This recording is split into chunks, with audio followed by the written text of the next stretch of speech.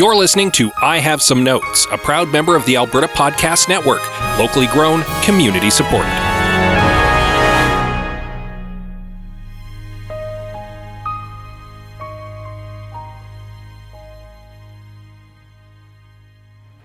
Hey Liam, how about a story about a young woman who travels back to the 1960s while she sleeps, only to discover it's a cesspool of abusive men and broken dreams? That sounds like a good premise for a heavy drama about patriarchal trauma. Oh yeah, and in the end, it turns out the real villain is other women. I have some notes.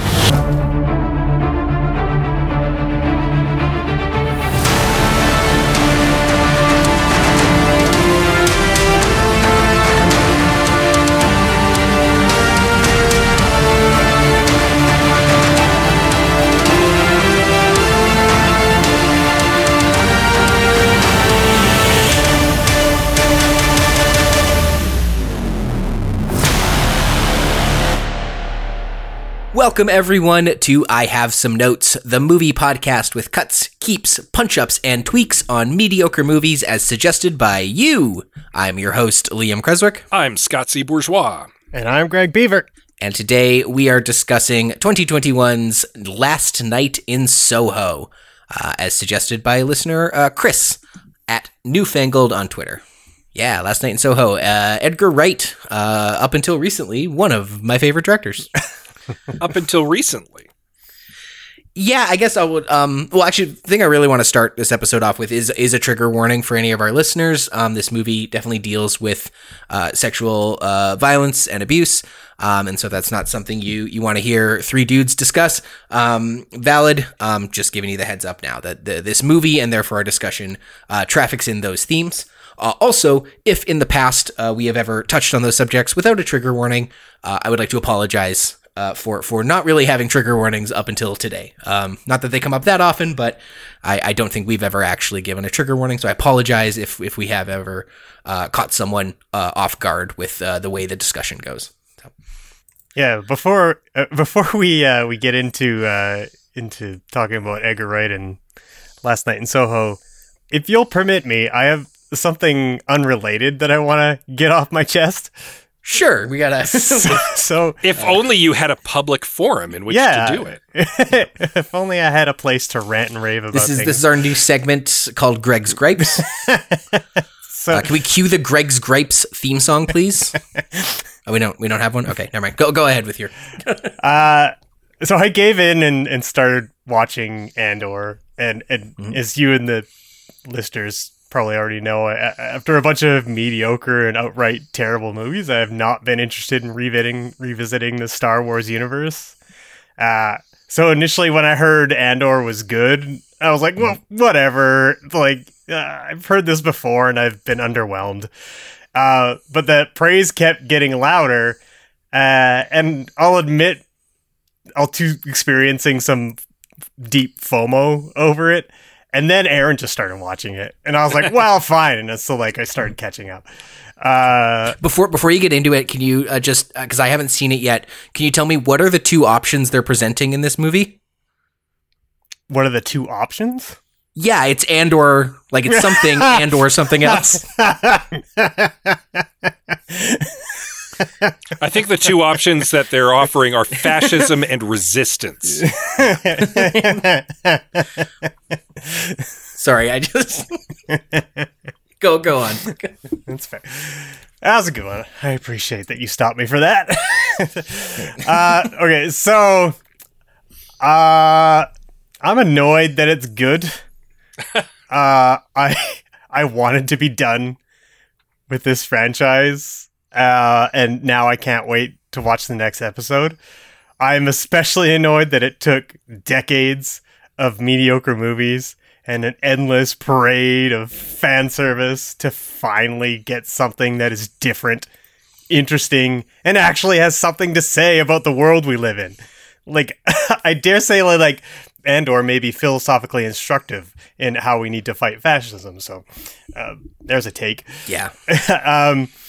I mean, it's far from perfect, and like, there's literally like a plot point that Aaron and I had to look up on the internet because we were like, "What's going on?" And it occasionally maybe is a wee bit too sympathetic to the fascists, but overall, very good. I'm annoyed that I'm watching Star Wars again. Please stop telling me to watch it. I'm watching it. Fair. Yeah, you seemed very done with it after we did our Rise of Skywalker episode at the end of last season, because you revisited the modern trilogy, and I vividly remember you being like, "I'm done thinking about Star Wars for a while. I don't want to talk about it. I don't want to think about it." Yeah, I mean, it helps that Andor is not like it's about as far away from Star Wars as most Star Wars are. So at least there's that. But you know, somewhat related note. I had just started watching something without Anita on kind of a lark, and partly because it had been recommended and because people kept saying it was good. And that was Wednesday on Netflix. When I heard the elevator pitch for Wednesday, I said, "Please, no, thank you," because it sounded like something I did not want in the slightest. I have very fond memories of the original Addams Family movie growing up, the one with Raul Julia, and Addams Family's more recent outings have also been pretty mediocre at best, or very like directed at kids.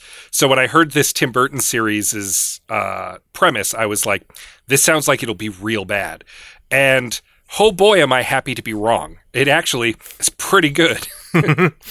You're not annoyed like Greg is? No. Annoyed to be watching good content? I'm happy to be watching good content. I thought it was, like, it's very twee, I'll give it that, but, like, it kind of threads the needle of what it wants to be, and it was fun, and it was, like, because you can just binge the whole thing on Netflix all at once. You just, like, get through it, and I enjoyed it. So, yeah. If we're just throwing out random content that we recently consumed that surprised us with its quality, I'll shout out Wednesday, sure. Sure. Yeah, especially it's TV and movie podcast, but just make it an even 3. I've been watching Welcome to Chippendales. That's pretty entertaining. I heard it was good, yeah. Yeah. It is one of those dramas where you're like, man, if everybody just had like gratitude, patience, and empathy for one another, none of them would have problems. But it wouldn't be a drama then. But like, so many scenes in that movie where it's like, just stop being a dick to each other. Ironic in a Chippendales that everyone's being a dick. Hey-o. Speaking of dickish men, we are talking about Last Night in Soho tonight. And yeah, this is the second time I had watched this one. I watched it when it first hit streaming. I didn't quite make it to the theater. It was still a little too pandemic-y for me to go to the theater for this one. Can we circle back around to the beginning of this conversation? Because you had said that Edgar Wright used to be your favorite director, and I want to pick at your brain about that. Yeah, so having watched this one twice, and then also very recently, I showed my partner Amanda Scott Pilgrim versus the World, which I loved when it came out. Like, loved the graphic novels. Truly, you know, I realize I'm a white man, so I'm already pretty well represented in media, but like the Scott Pilgrim comics, I was like, this is me. This is why representation matters. Like, I really connected with them. I really liked those comics, really liked this movie. And then watching Scott Pilgrim again, just shy of a decade later, I was like, this is not as good as I remember it. And just some other reflections and things I've seen people criticizing Edgar Wright, especially hot on the heels of Last Night in Soho. I've just fallen out of love with him a little bit. I'm kind of, the rose-colored glasses have come off for some of his work. I'm now reluctant to go back and watch Baby Driver. Reluctant to go back and watch Shaun of the Dead. Yeah, it really made me feel aware of the process of growing out of artists, and it really reminded me of how I felt about Kevin Smith about a decade ago, where from like being about 16 to my mid-20s, I was like, Kevin Smith can do no wrong. I fucking love Kevin Smith movies. And then, reading enough criticism and watching it, sort of some of those movies a second or third time, well, and you start to be like, oh, maybe he's not auteur genius. Maybe he's just like a pretty funny guy. Like, but also watching it as a more nuanced consumer of media, because you're even just from doing this podcast in the last couple of years, you become more literate in the way that you consume a film. Like I found that's the case with me. I know Greg has mentioned it before that that's the case with him. You kind of automatically do that a little bit, and it becomes harder to just shut off your brain and let it wash over you. Yeah. It's a little bit of a curse to be watching movies at a critical level sometimes. Mm-hmm.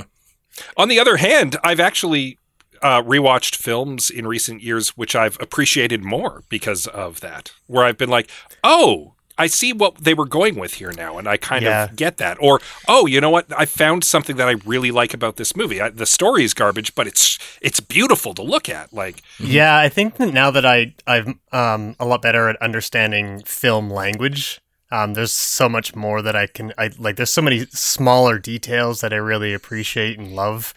It definitely enhances your enjoyment of the film or of movies in general to have that knowledge. Yeah.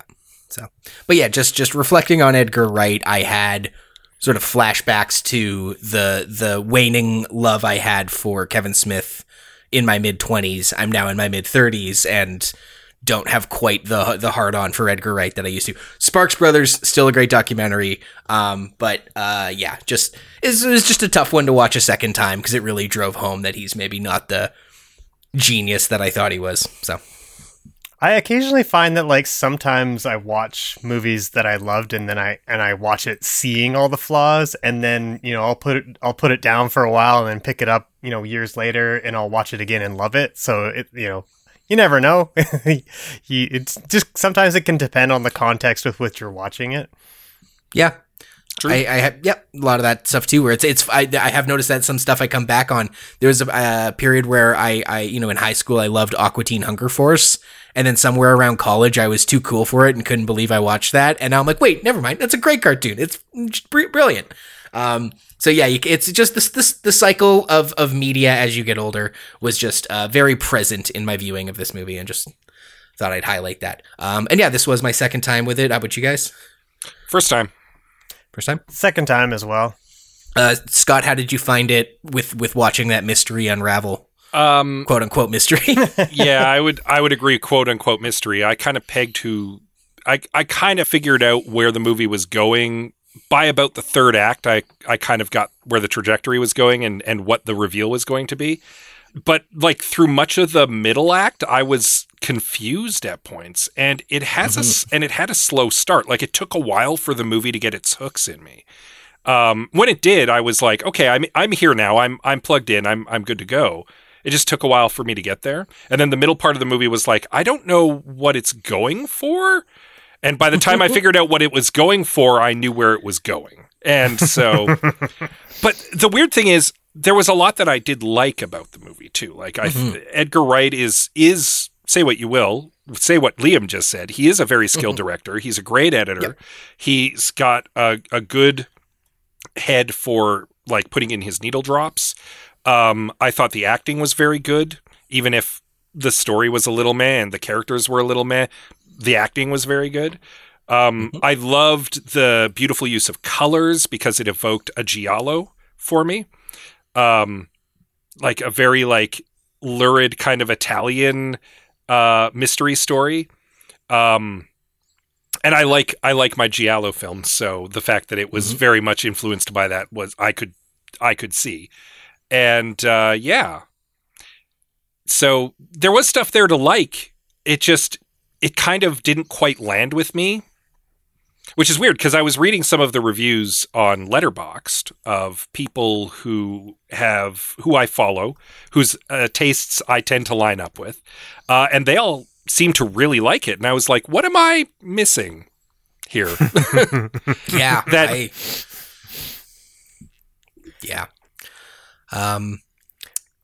have to say, like, sorry, Liam, that when you guys were going back and forth on the chat, like I'd seen it before, but you guys had rewatched it before I rewatched it on last night, and you were going back and forth in the chat.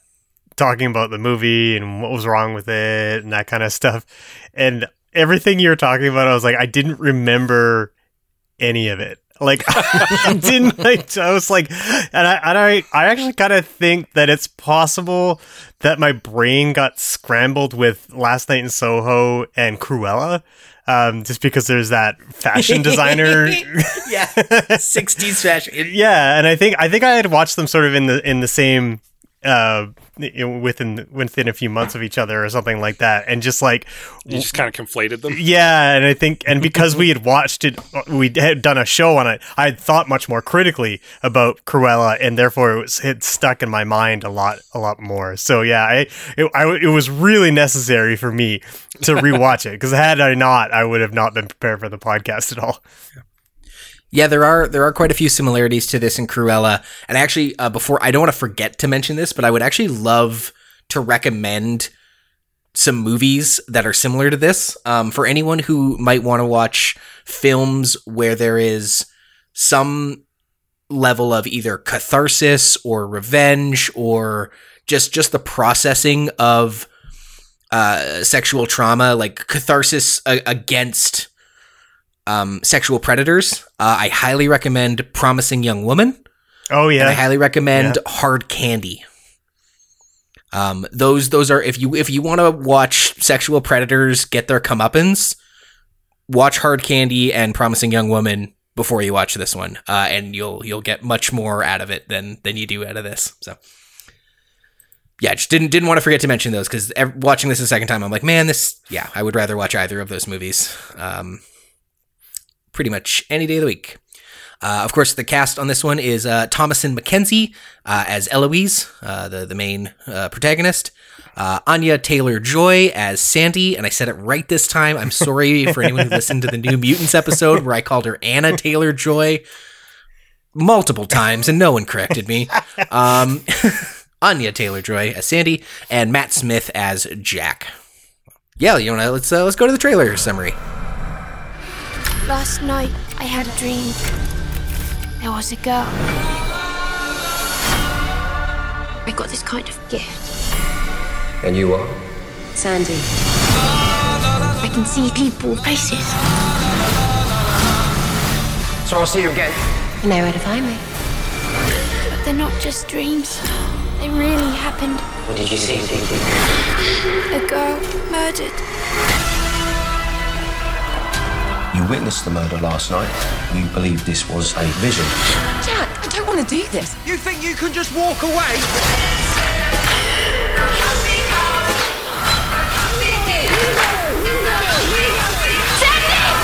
Do you believe in ghosts? Save yourself.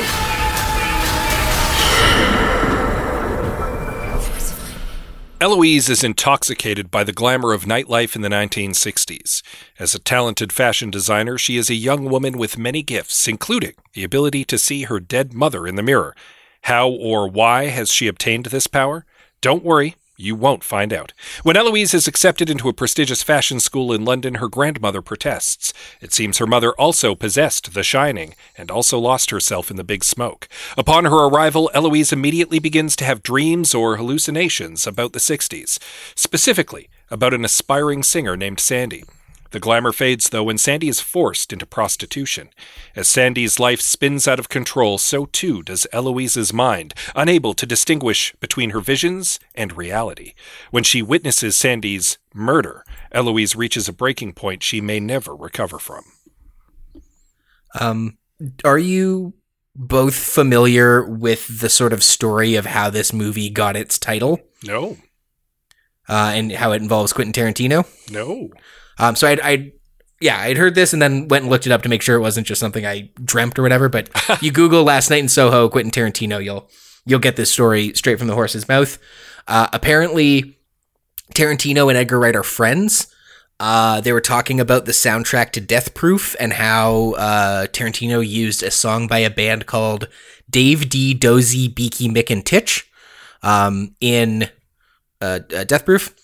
And then started talking about other songs by that band, and they apparently have a great song called Last Night in Soho, which appears at the end of this movie. Mm-hmm. And Tarantino says to Edgar Wright, it's like, oh my, that movie or that song has to be the best opening to a movie ever. That's got to be, that song should be at the start of a movie. Can't imagine anything better. And then Edgar Wright was already working on this movie with a different title. Realized not only does it make a great title, it makes it a great inclusion in the soundtrack. Put it at the end for some reason, even though the conversation is about how it makes a great opening thing. But just, I thought that was sort of an interesting little factoid that this movie's title and part of its soundtrack came at the suggestion of Quentin Tarantino. Cool. But also, bafflingly, he put it at the end of the movie, even though the whole conversation was about how this should be at the start of a movie. So, well, I mean, I mentioned in the chat that to start things at the end where they should be at the beginning, that Eloise makes a choice at the end to kind of let it go, but I'm not certain what it is she's supposed to be letting go of. Like, is it her mother? Is it her obsession with Sandy? And her desire to live in the past? Or is she, I don't know, is she meant to be like accepting herself for who she is in some way? I'm just not entirely sure. And I think the ambiguity of the ending is baked in because of the ambiguity of the opening scene, where we get kind of like the setup for Eloise, but like kind of not a lot of like the important details, I feel, about like who her mother was and what these gifts that she has and what they're all about and how they work. There's the implication that her mother committed suicide because she was schizophrenic, and that her grandmother is concerned for Eloise because she's worried that that might be carried on. And certainly there's the implication there, we as the audience are supposed to wonder, is Eloise seeing things? Like, is this all in her head? Is all of it just made up? And the problem is that doesn't work, because we're never given reason to doubt what Eloise is seeing, like really objectively. None of the people around her really confront her about the fact that she might be crazy outright. Yeah. Like her boyfriend John, who's a super nice guy through the entire movie, is very supportive of her and believes her when she kind of tells him. Her grandmother never really outright states, like, are you sure this is happening? There's the implication the police don't necessarily believe her, but they soft pedal that. It's not until the very end when Sandy is like, they all think you're crazy, that she's actually confronted with that. But at no point elsewhere in the movie does she or anyone else have any reason to doubt what she's seeing. And because of that, it fails as a psychological drama. Because like all of, and the worst part of that is her visions are all objectively true except for one. One vision outright lies to her, and that is so misleading to us as the audience. Yeah. Despite the fact that it's very clear before the reveal that the vision was a lie, that it was a lie, it's weird that vision lies to her. Yeah. And that is such a baffling decision. Yeah, I wasn't even that hung up on the fact that's like, is this a ghost thing or a schizophrenia thing? I was kind of, or like, how did she get these powers? How does she? I was okay just sort of letting that be. That was not a real pressing question for me, but I understand why people had that.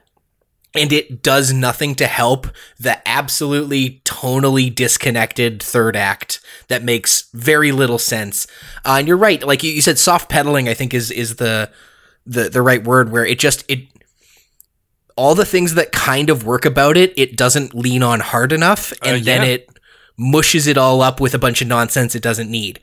And conflates the whole thing into a real garbled mess. We were really sweating doing this one because it's a tangled web of nonsense. Because this is one of those movies where it's so dense that my concern is if you pull one thread, the whole thing comes apart, right?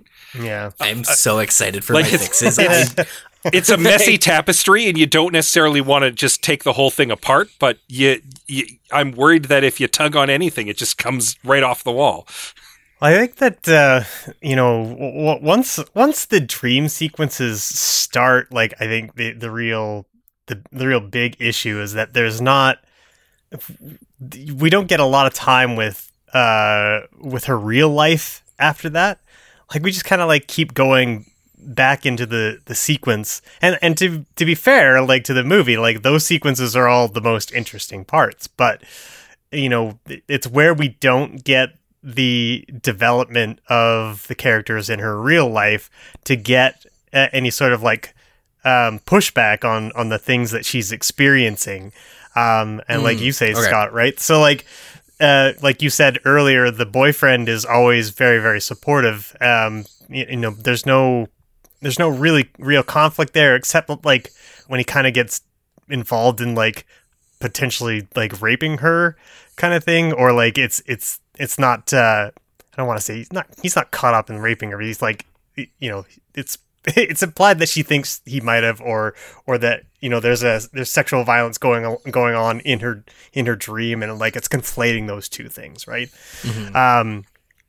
So that's the conflict, but that stuff kind of resolves very quickly, and really nothing is made of the conflict with her initial roommate at the school, who is, you know, the stereotypical mean girl.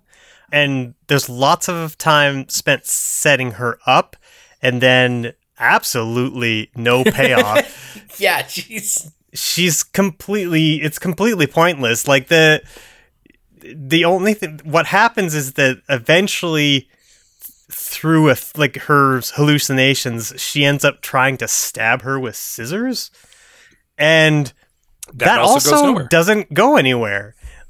Like she just and just like goes along her life and keeps doing her thing, but like at no point does she get in trouble from the school or law or anything. And yeah, it's just like, there's so much about her real life that's just missing.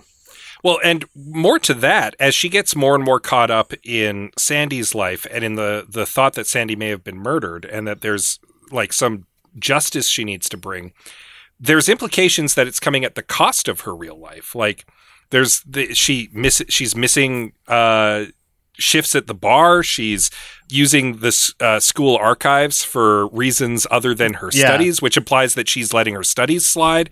She at one point like rips up her dress, one of her dresses. She hasn't been calling her grandmother, like her personal life, and she's been driving away this boy who she's interested in. It's implied that this is all coming at a cost to her personal life, but it doesn't. Like there's no consequence in her personal life. It all just slides right by. Yeah, and in service of this like non-mystery about what happened to Sandy. Yeah. Well, I'm like I said, I'm very excited for my notes because you've touched on all the things I observed on a second watch, and I truly think I have untangled it. But we're a ways away from that. Obviously, it's still an Edgar Wright movie. It's still pretty, like, what did we like? Obviously, the needle drop's dope, even though the Dave D. Dozy, Beaky McIntitch song comes at the end. Should come at the beginning. That's what my pal Quentin said. The soundtrack slaps. Just the whole aesthetic is very Edgar Wrighty in the best way possible. As I said, I like that it's very evocative of an old Giallo movie. I think that's really good. I think that was a good decision. I just think it should have been written better. I think the acting is excellent. I think the casting is good. Matt Smith, guys, he's been in 2 movies so far this season. Between this and Morbius, and he has been one of the highlights in both of those films. This guy is clearly having fun in these movies, and I appreciate that. Yeah, he just needed a new manager because he's not picking the best projects for him, it seems like. But I mean, to be fair to his manager, I guess, like if you're like, I'm going to get you an Edgar Wright film, you'd think slam dunk. But I'm going to get you in a Marvel movie, slam dunk. Like, sure. Yeah, I think. I mean, most of the dream sequences are quite good. I think the initial dream sequence where they're playing with the mirrors and the reflections and the dance sequence, you can tell that that's all done practically, and it looks fantastic.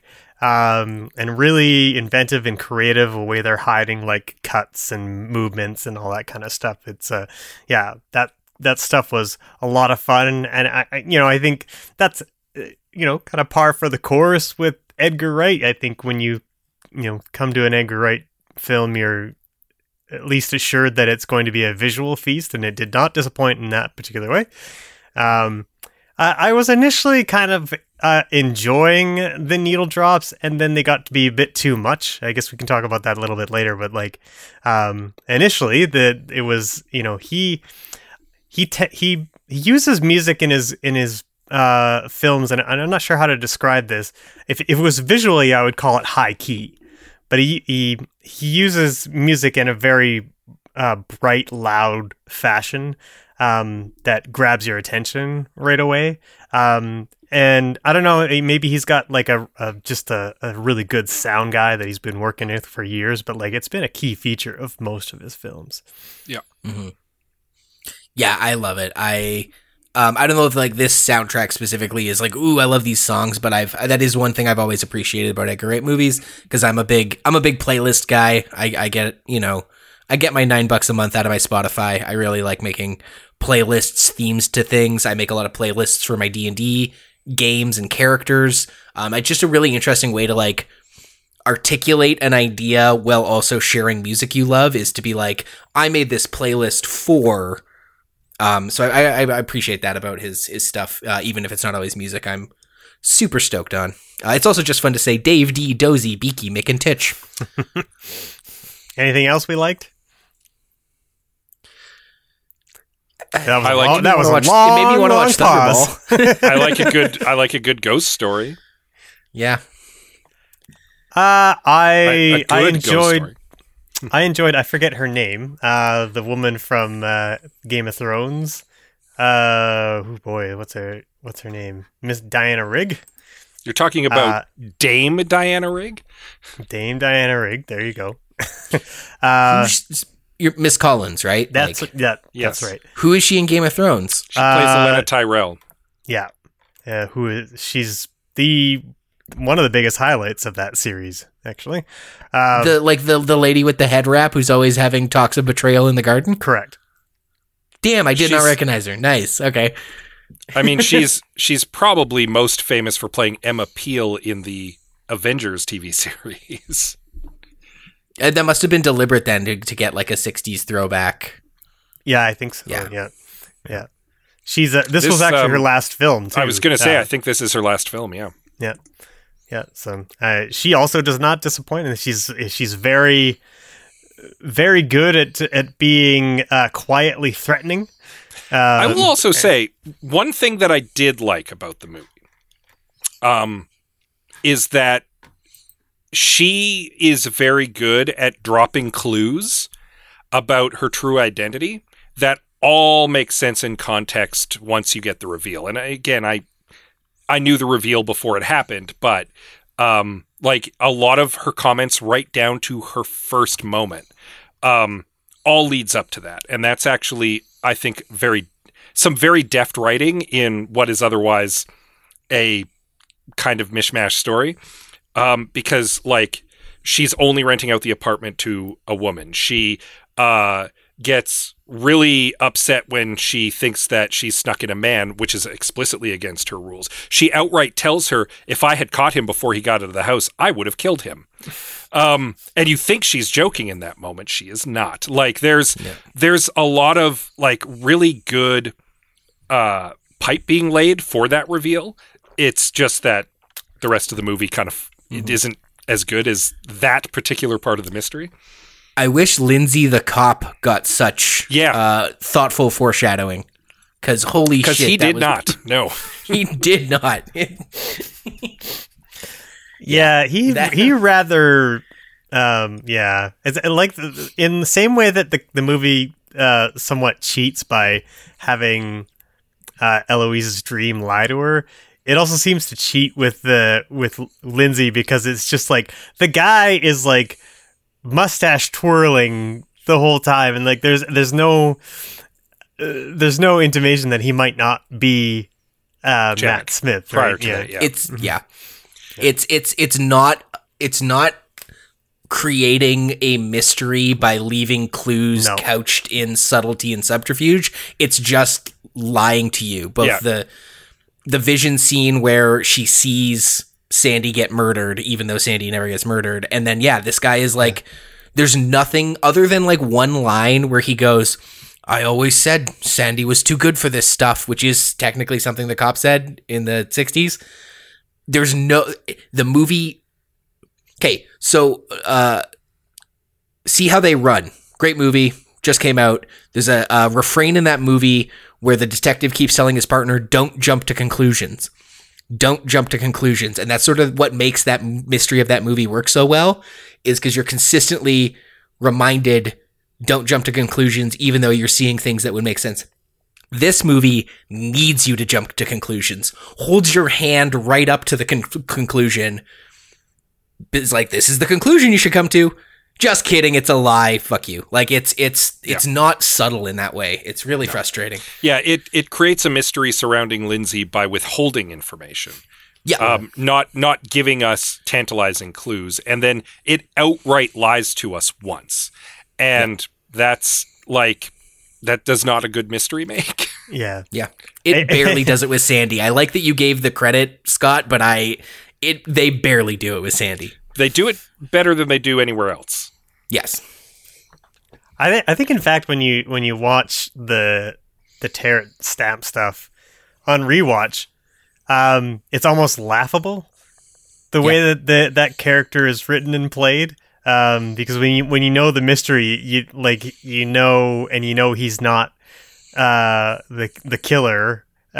It really just seems like the way he interacts with Eloise is just bizarre, and there's no rhyme or reason to it. Of course, she and the audience would think he's an aged Matt Smith. Watching it a second time when you know it's all coming, exactly like you said, and I think the first watch of this movie, it gets away with a lot because you're sitting there bracing for some kind of like reveal or clue. And then when it doesn't all really come together in a way that makes sense at the end, you just sort of get the relief of like, well, the movie's over and I got some kind of a conclusion. That's why a lot of people describe it as like not very satisfying, as opposed to like outright bad and confusing. It's because it doesn't, like we said, it yeah, you know what I'm trying to say. I'm sort of losing it's like I said off the top, where it's just like we don't really get a sense of what Eloise's arc was and what she had kind of accomplished. It's also like the revenge part of it is also kind of muddied by having the ghosts of the men who died plead plead for help. So like suddenly there's this sort of like moment where we're meant to feel sympathetic to them, which is strange. And the movie tries to have it both ways, but it was still a very curious decision. Not only does it try to have both ways with the ghost men pleading for help, it turns Sandy into a knife-wielding maniac in a burning building. Like it turned like, this is a psychological thriller with style, and the last 15 minutes might as well be a Friday the 13th movie. Yeah.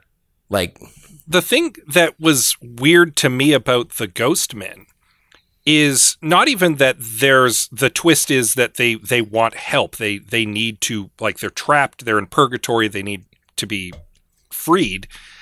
It was the fact that up until that point, all of the framing about them had been like aggressive and grasping, and like predatory towards Eloise. Like that nothing that they do leading up to the point where that one of them hands her the phone at the end suggests at all that they're looking for her to help.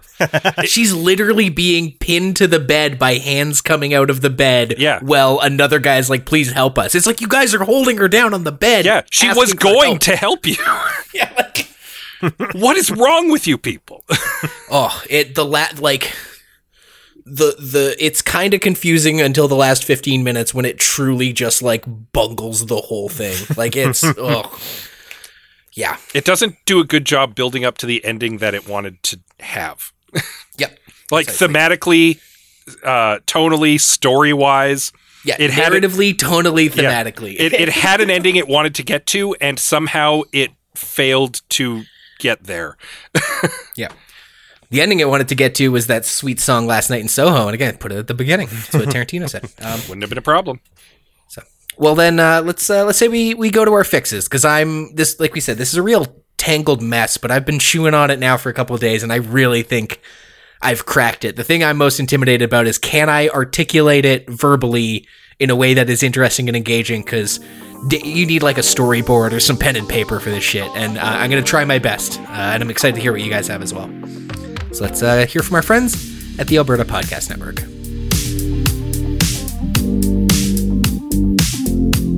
This episode of I Have Some Notes is brought to you by Alberta Blue Cross. Even if you're a busy business owner with more meetings than hours in a day, you are calm and collected when your group benefit plan is taken care of by Alberta Blue Cross. Your employees can manage their own health, dental, life, and disability coverage online, anytime, on any device, making it easier for them and for you.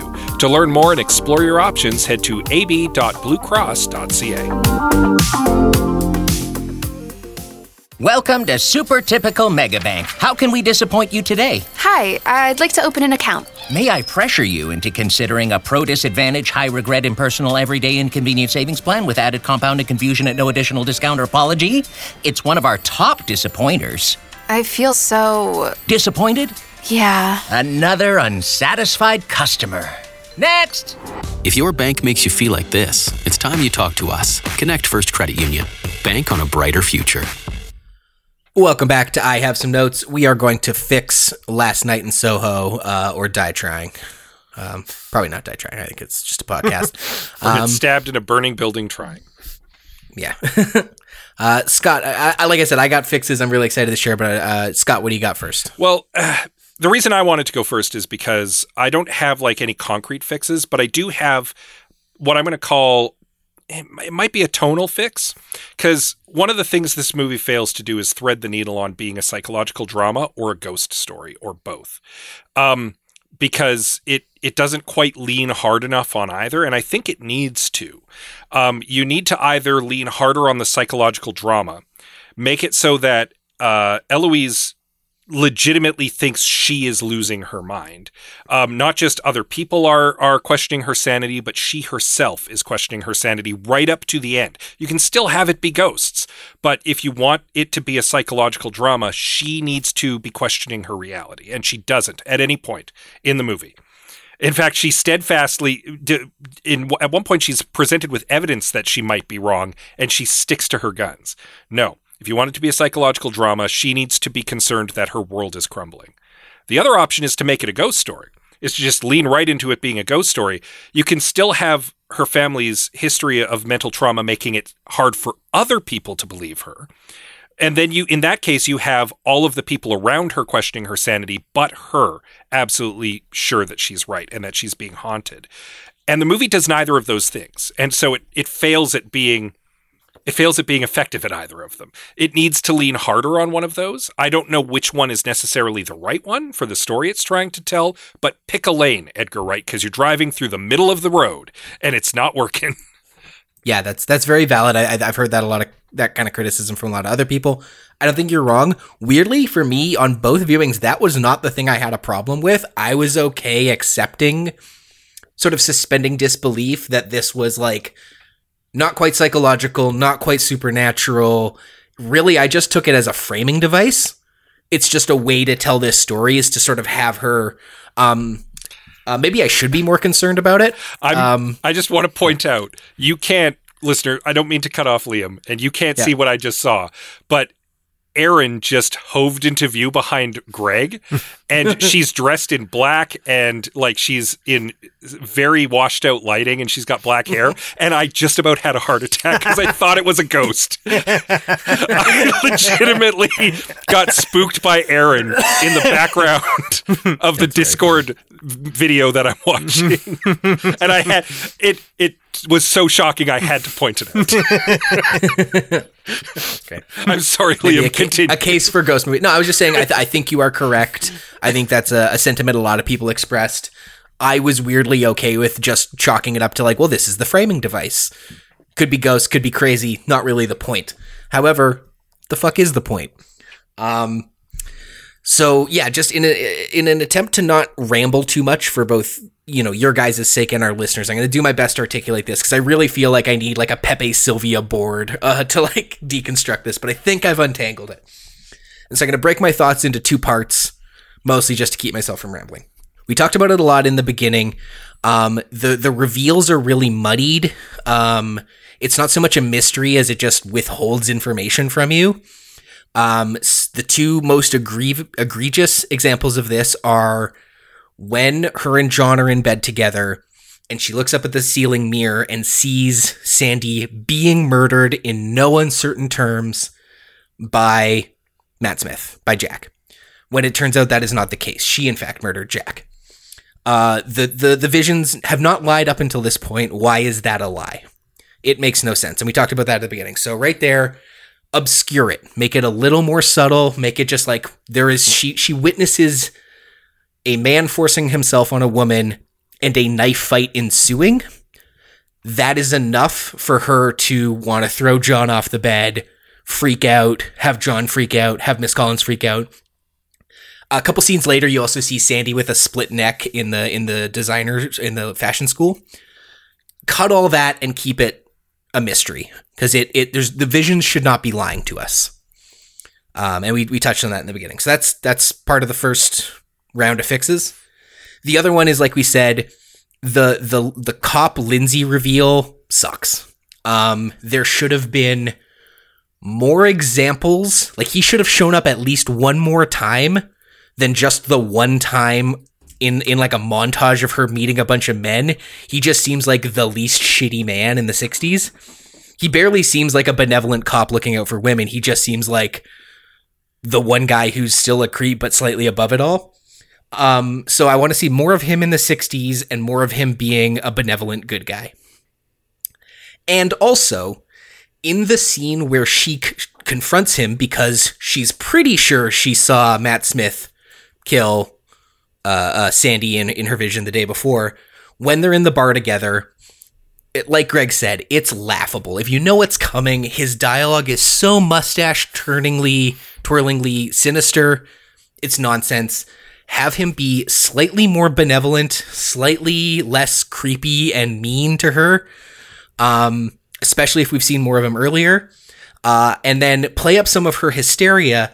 She kind of like chases him out of the bar and he runs into the street and dies. And that's where we find out he's actually the benevolent cop, Lindsay. Much like Greg said, nothing comes of all of these things she's doing in her life. The scissor stabbing, any of that stuff. I don't think she should be brought up on manslaughter charges or anything, but like the bartender and all the people around should be like, did you chase Lindsay out of the bar accusing him of murder? What's wrong with you, girl? Come on, get your head together. First you're flailing scissors at your classmates. Now this? Come on, come the fuck on. Because it helps.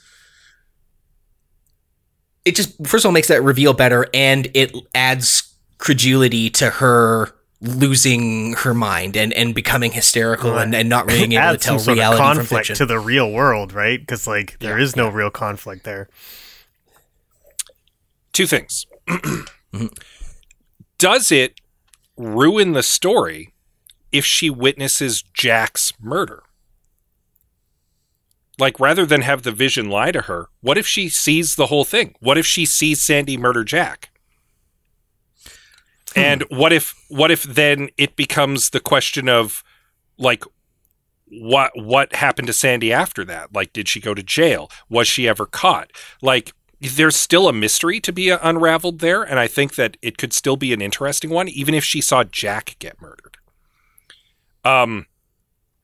It would change the dynamic of the third act. You'd still end up with Sandy as the villain, but which is in itself problematic. But like, did the movie need to lie to us? That's my question. Does it fundamentally unravel the mystery if we see Jack be the victim? I like that question. Yeah, go ahead. Oh, I was just gonna say, like, it might be interesting if it's left. No, I had this, but maybe I've lost it. It might be interesting if Eloise knows that Jack was murdered, but we don't. In the sense that like she suddenly understands who Sandy is, and it rocks her world, but not for the reasons that we think it does, kind of thing. Like it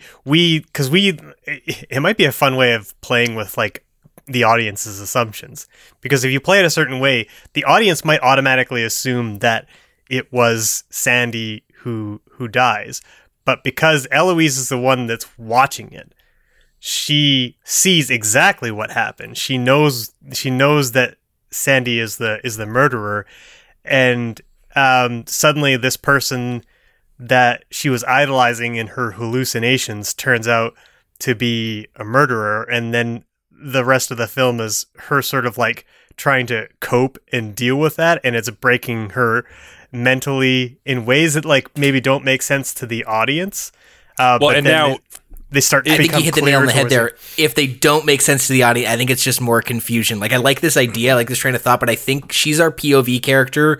We need to know what she knows. Well, even the idea that even if we do know what she knows, her being haunted by visions of Sandy after that suddenly take on a much more sinister tone, right? Mm-hmm. Because now Sandy's not a victim who she's trying to find the mystery about. She's now being haunted by the spirit of a murderer. And like that could in itself turn into a predatory thing. I worry that muddies the theme of the movie, but that's it kind of turns, but it also kind of turns the prey becoming the predator thing, right?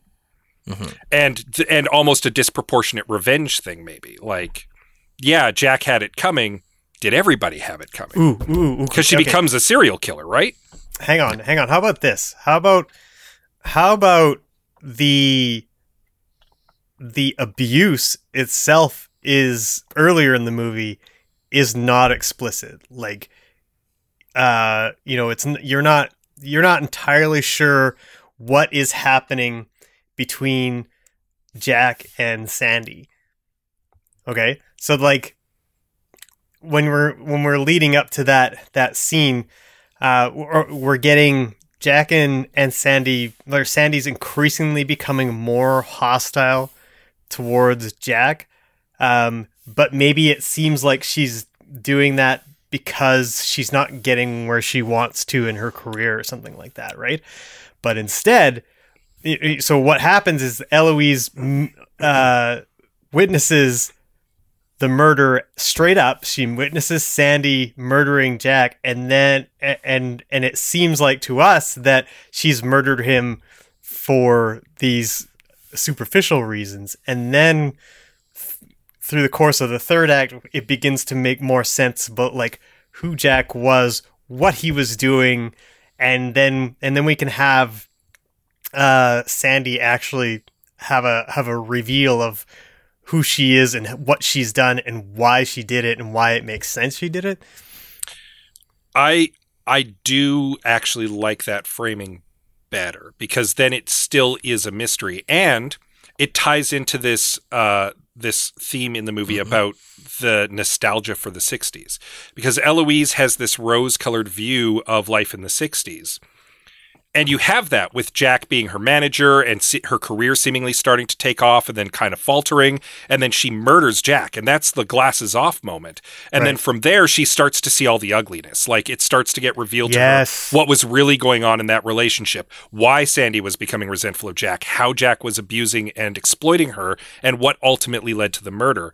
And you finally get that context and the reality of what was going on in that moment in the 60s. Right.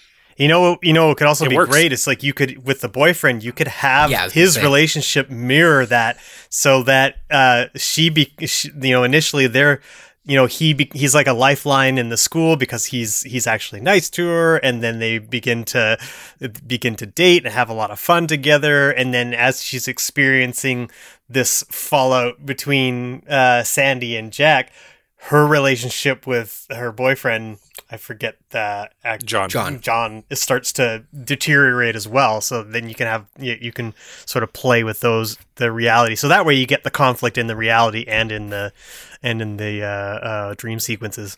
And you can show how the world has changed as well. Their relationship is clearly on the rocks because she's having visions, and being like have like the wool is being pulled off her eyes, John can still be a nice guy by the end. I don't think he needs to be a repeat of the guys in the 60s. I think that's a hopeful ending if he is genuinely a nice guy in the end, and either they end on good terms or they get back together. I think that's a hopeful ending to it. He can make mistakes, but like it's out of like an attempt to help. You know, he can help, and he can help in the wrong way that sort of like creates more friction, conflict and friction. But yeah, like he could always be sort of like on the altruistic side. And plus, she is seeing the dynamic of their relationship informed by what she's seeing in her visions, right? So, like, she's gonna like, much in the way that in the real movie she misreads Lindsay, she could be misreading the relationship with John. Yeah. My other point. Sorry. Because I did have 2 points. My second point was, could we make the movie more personal and more dangerous for Eloise? Could Sandy have been Eloise's mother or grandmother? I love both of these ideas, but I had fixes with what's on the paper that I was only like halfway through. Oh no! Oh, I'm sorry.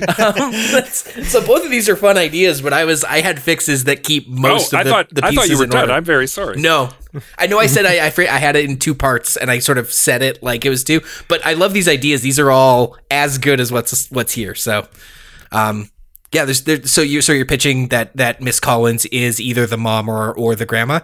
Not necessarily Miss Collins, but just like and this is a huge rewrite, but there's this a little bit of a hanging mystery about what exactly happened to Eloise's mother, why she went crazy, why she killed herself while she was doing exactly what Eloise was doing, trying to become a fashion designer in London.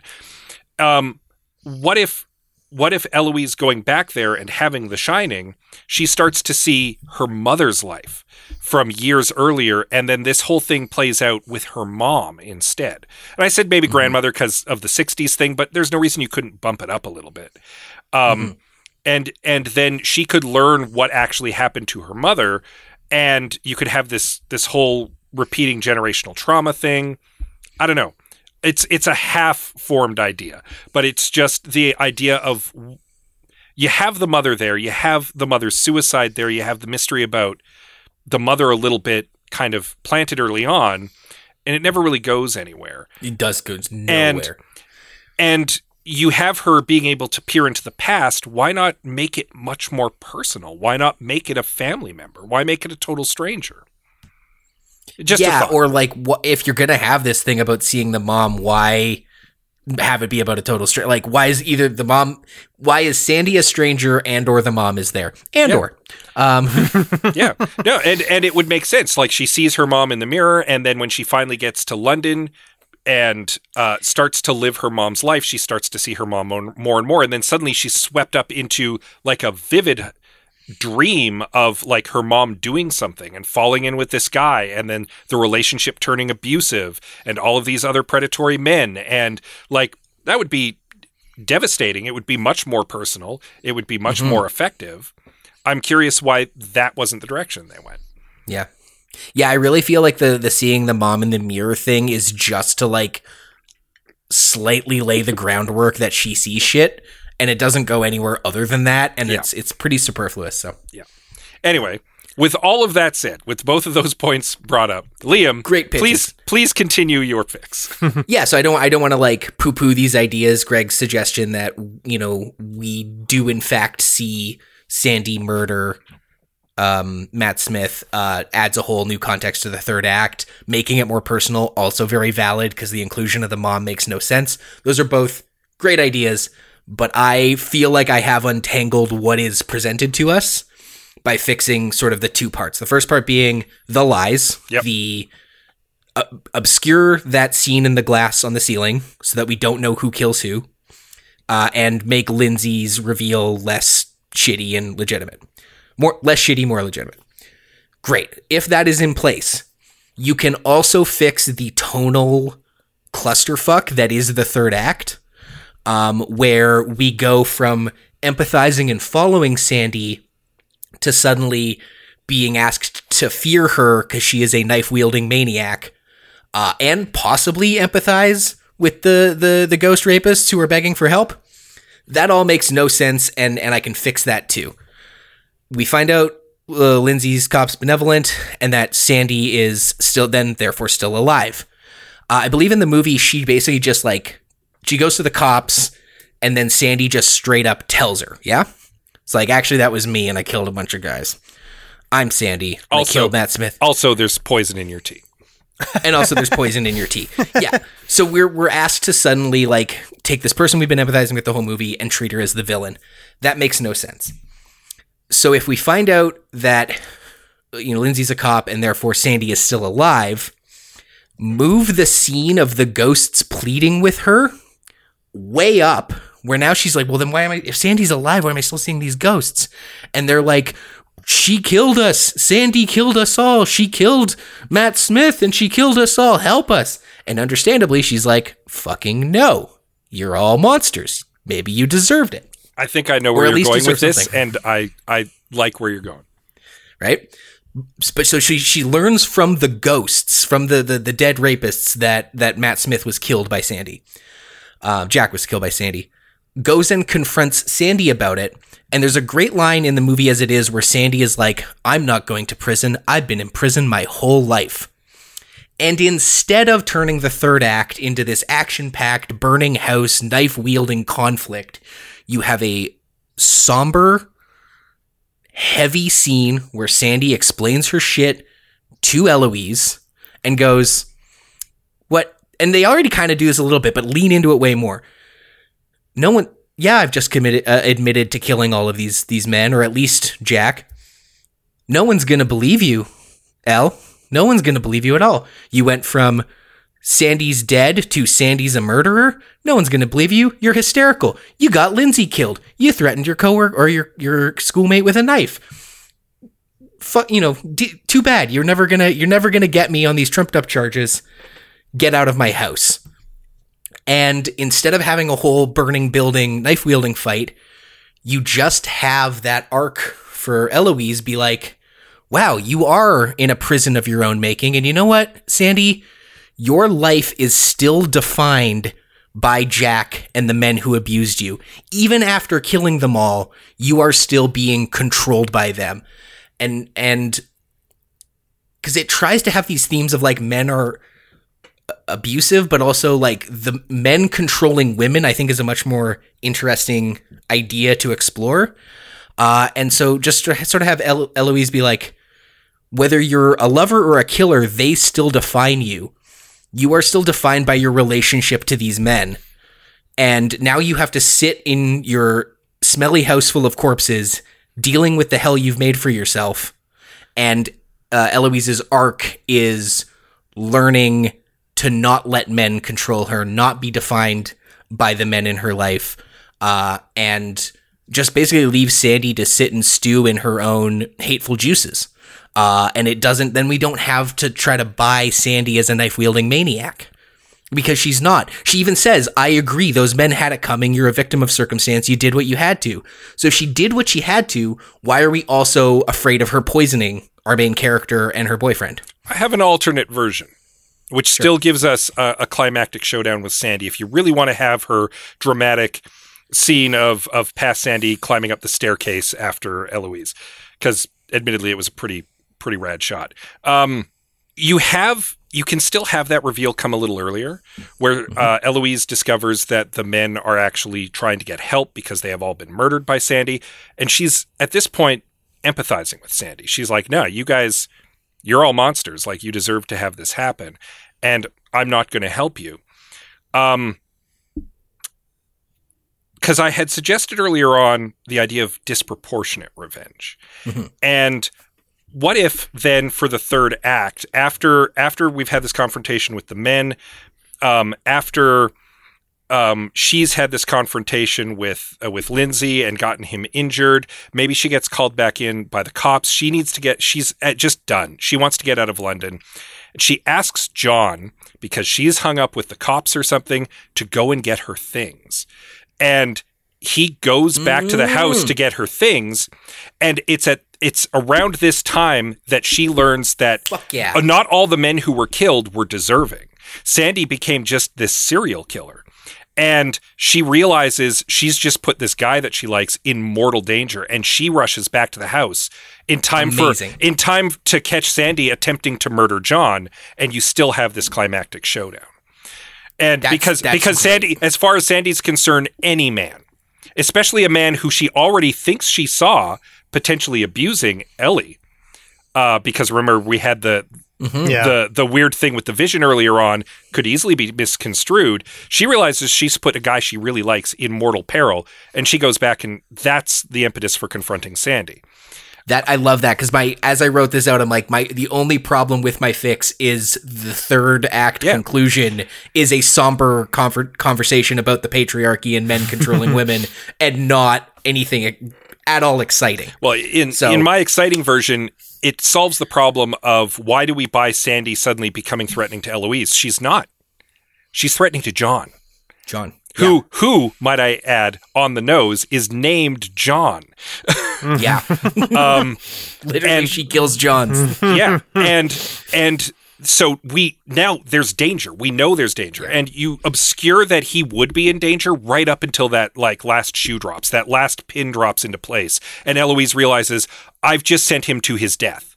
Like, oh my God. And she rushes back to the house to try to save him. And she gets there just in time. Like, he's already injured, but he's alive. And then you have the confrontation with Sandy. And then you can be like how many men, yes, a lot of the men you killed, Jack certainly deserved it. Some of the men you killed probably deserved it. John doesn't deserve it. What have you become? Yeah, I love that. It's a nice compromise. Because mine ends with a reflection on not letting men control you and the patriarchy, but does not involve any burning buildings or knives. And you can still have that confrontation just with a burning building and knives. Yeah, absolutely. I rather like the somber one too. I think actually going into this being fairly nervous about trying to I think we all were a little trepidatious about trying to fix it, but I think we wound up with 3 pretty solid ideas of how to course correct. I think it worked out pretty well. Yeah. Yeah. Yeah. And then the only little thing I want to add to mine, I do think that it muddles the theme of what the problem with men is also muddled throughout. Mm-hmm. And I think in my version, you also retroactively go back and have slightly more examples of men trying to control women the way Jack the pimp tries to control Sandy. Yeah. Where as opposed to this sort of nebulous, sometimes men are bad and creepy.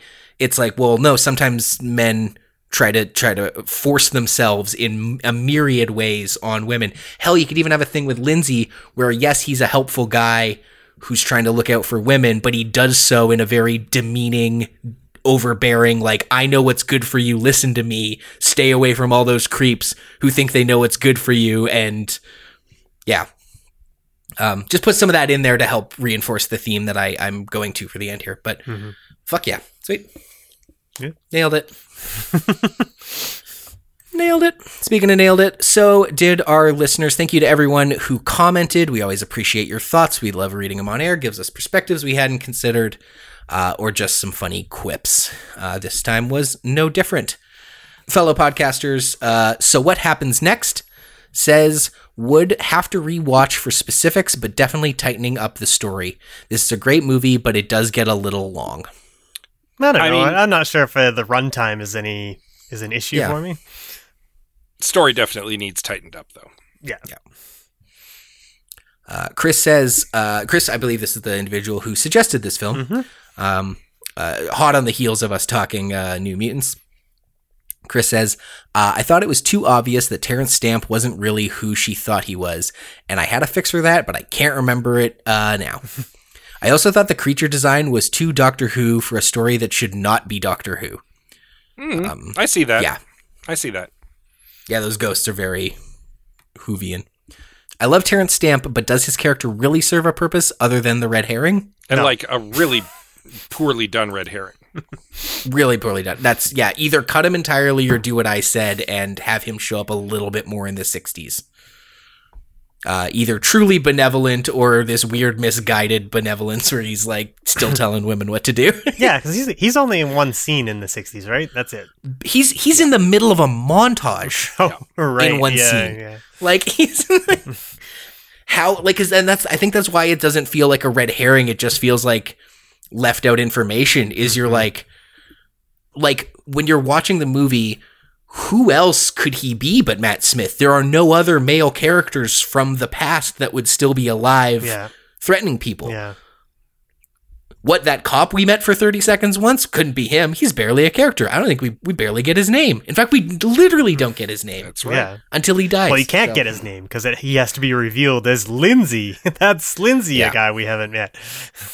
So, last thought from Chris here. The story definitely needed a man as a threat, but maybe he should have been jolly and nice instead of Terrence Stamp. Yeah. Sure. There you go. That's what I was saying. At Perpetual Cinema says, I would have defined the rules of her transporting as it seemed to be based more on getting cool shots. I think just doing that could have opened them up to some stronger moments. Yeah, make it a little more clear how and why she's getting her visions. I can see that. Like, I'm okay with the way it's kind of just nebulous, but maybe that would have tightened things up a little bit and left things a little less nebulous. I think it's okay if it's nebulous, if it's maybe a bit more nebulous from the outset. You know, maybe okay, here's one. Maybe if instead of having the dance in her room with the paper dress that she's made, maybe she's dancing in high society, you know, in her dreams, and then it's sort of like revealed that like she's actually just in a room. And you know, when her mother interrupts when her grandma interrupts her with the letter, she just kind of like has to come to for a second. So like there's sort of like a moment where it feels like, you know, she was, you know, completely transported to somewhere else rather than just being into daydreaming. I don't know. Maybe that's something. I don't know. And that's it for listener comments. Thanks to everyone who shared their thoughts. So, and that will conclude this episode of I Have Some Notes. Please follow us on the social medias, facebook.com/I Have Some Notes, at I Have Some Notes on Twitter, at I Have Some Notes Pod on Instagram, and please give us a subscription, a rate, a review, a star, a thumbs up, wherever it is you're listening to this. Clicky the thinger that says you liked it. Hey, the men in this movie were really terrible, and that's pretty sad. But hopefully, men today are a little less terrible, ? Like modern men? Yeah, you can find out more about that by checking out the Modern Manhood podcast, where Herman Villegas interviews guests who offer varied perspectives on masculinity. You can check that out and more right now at albertapodcastnetwork.com.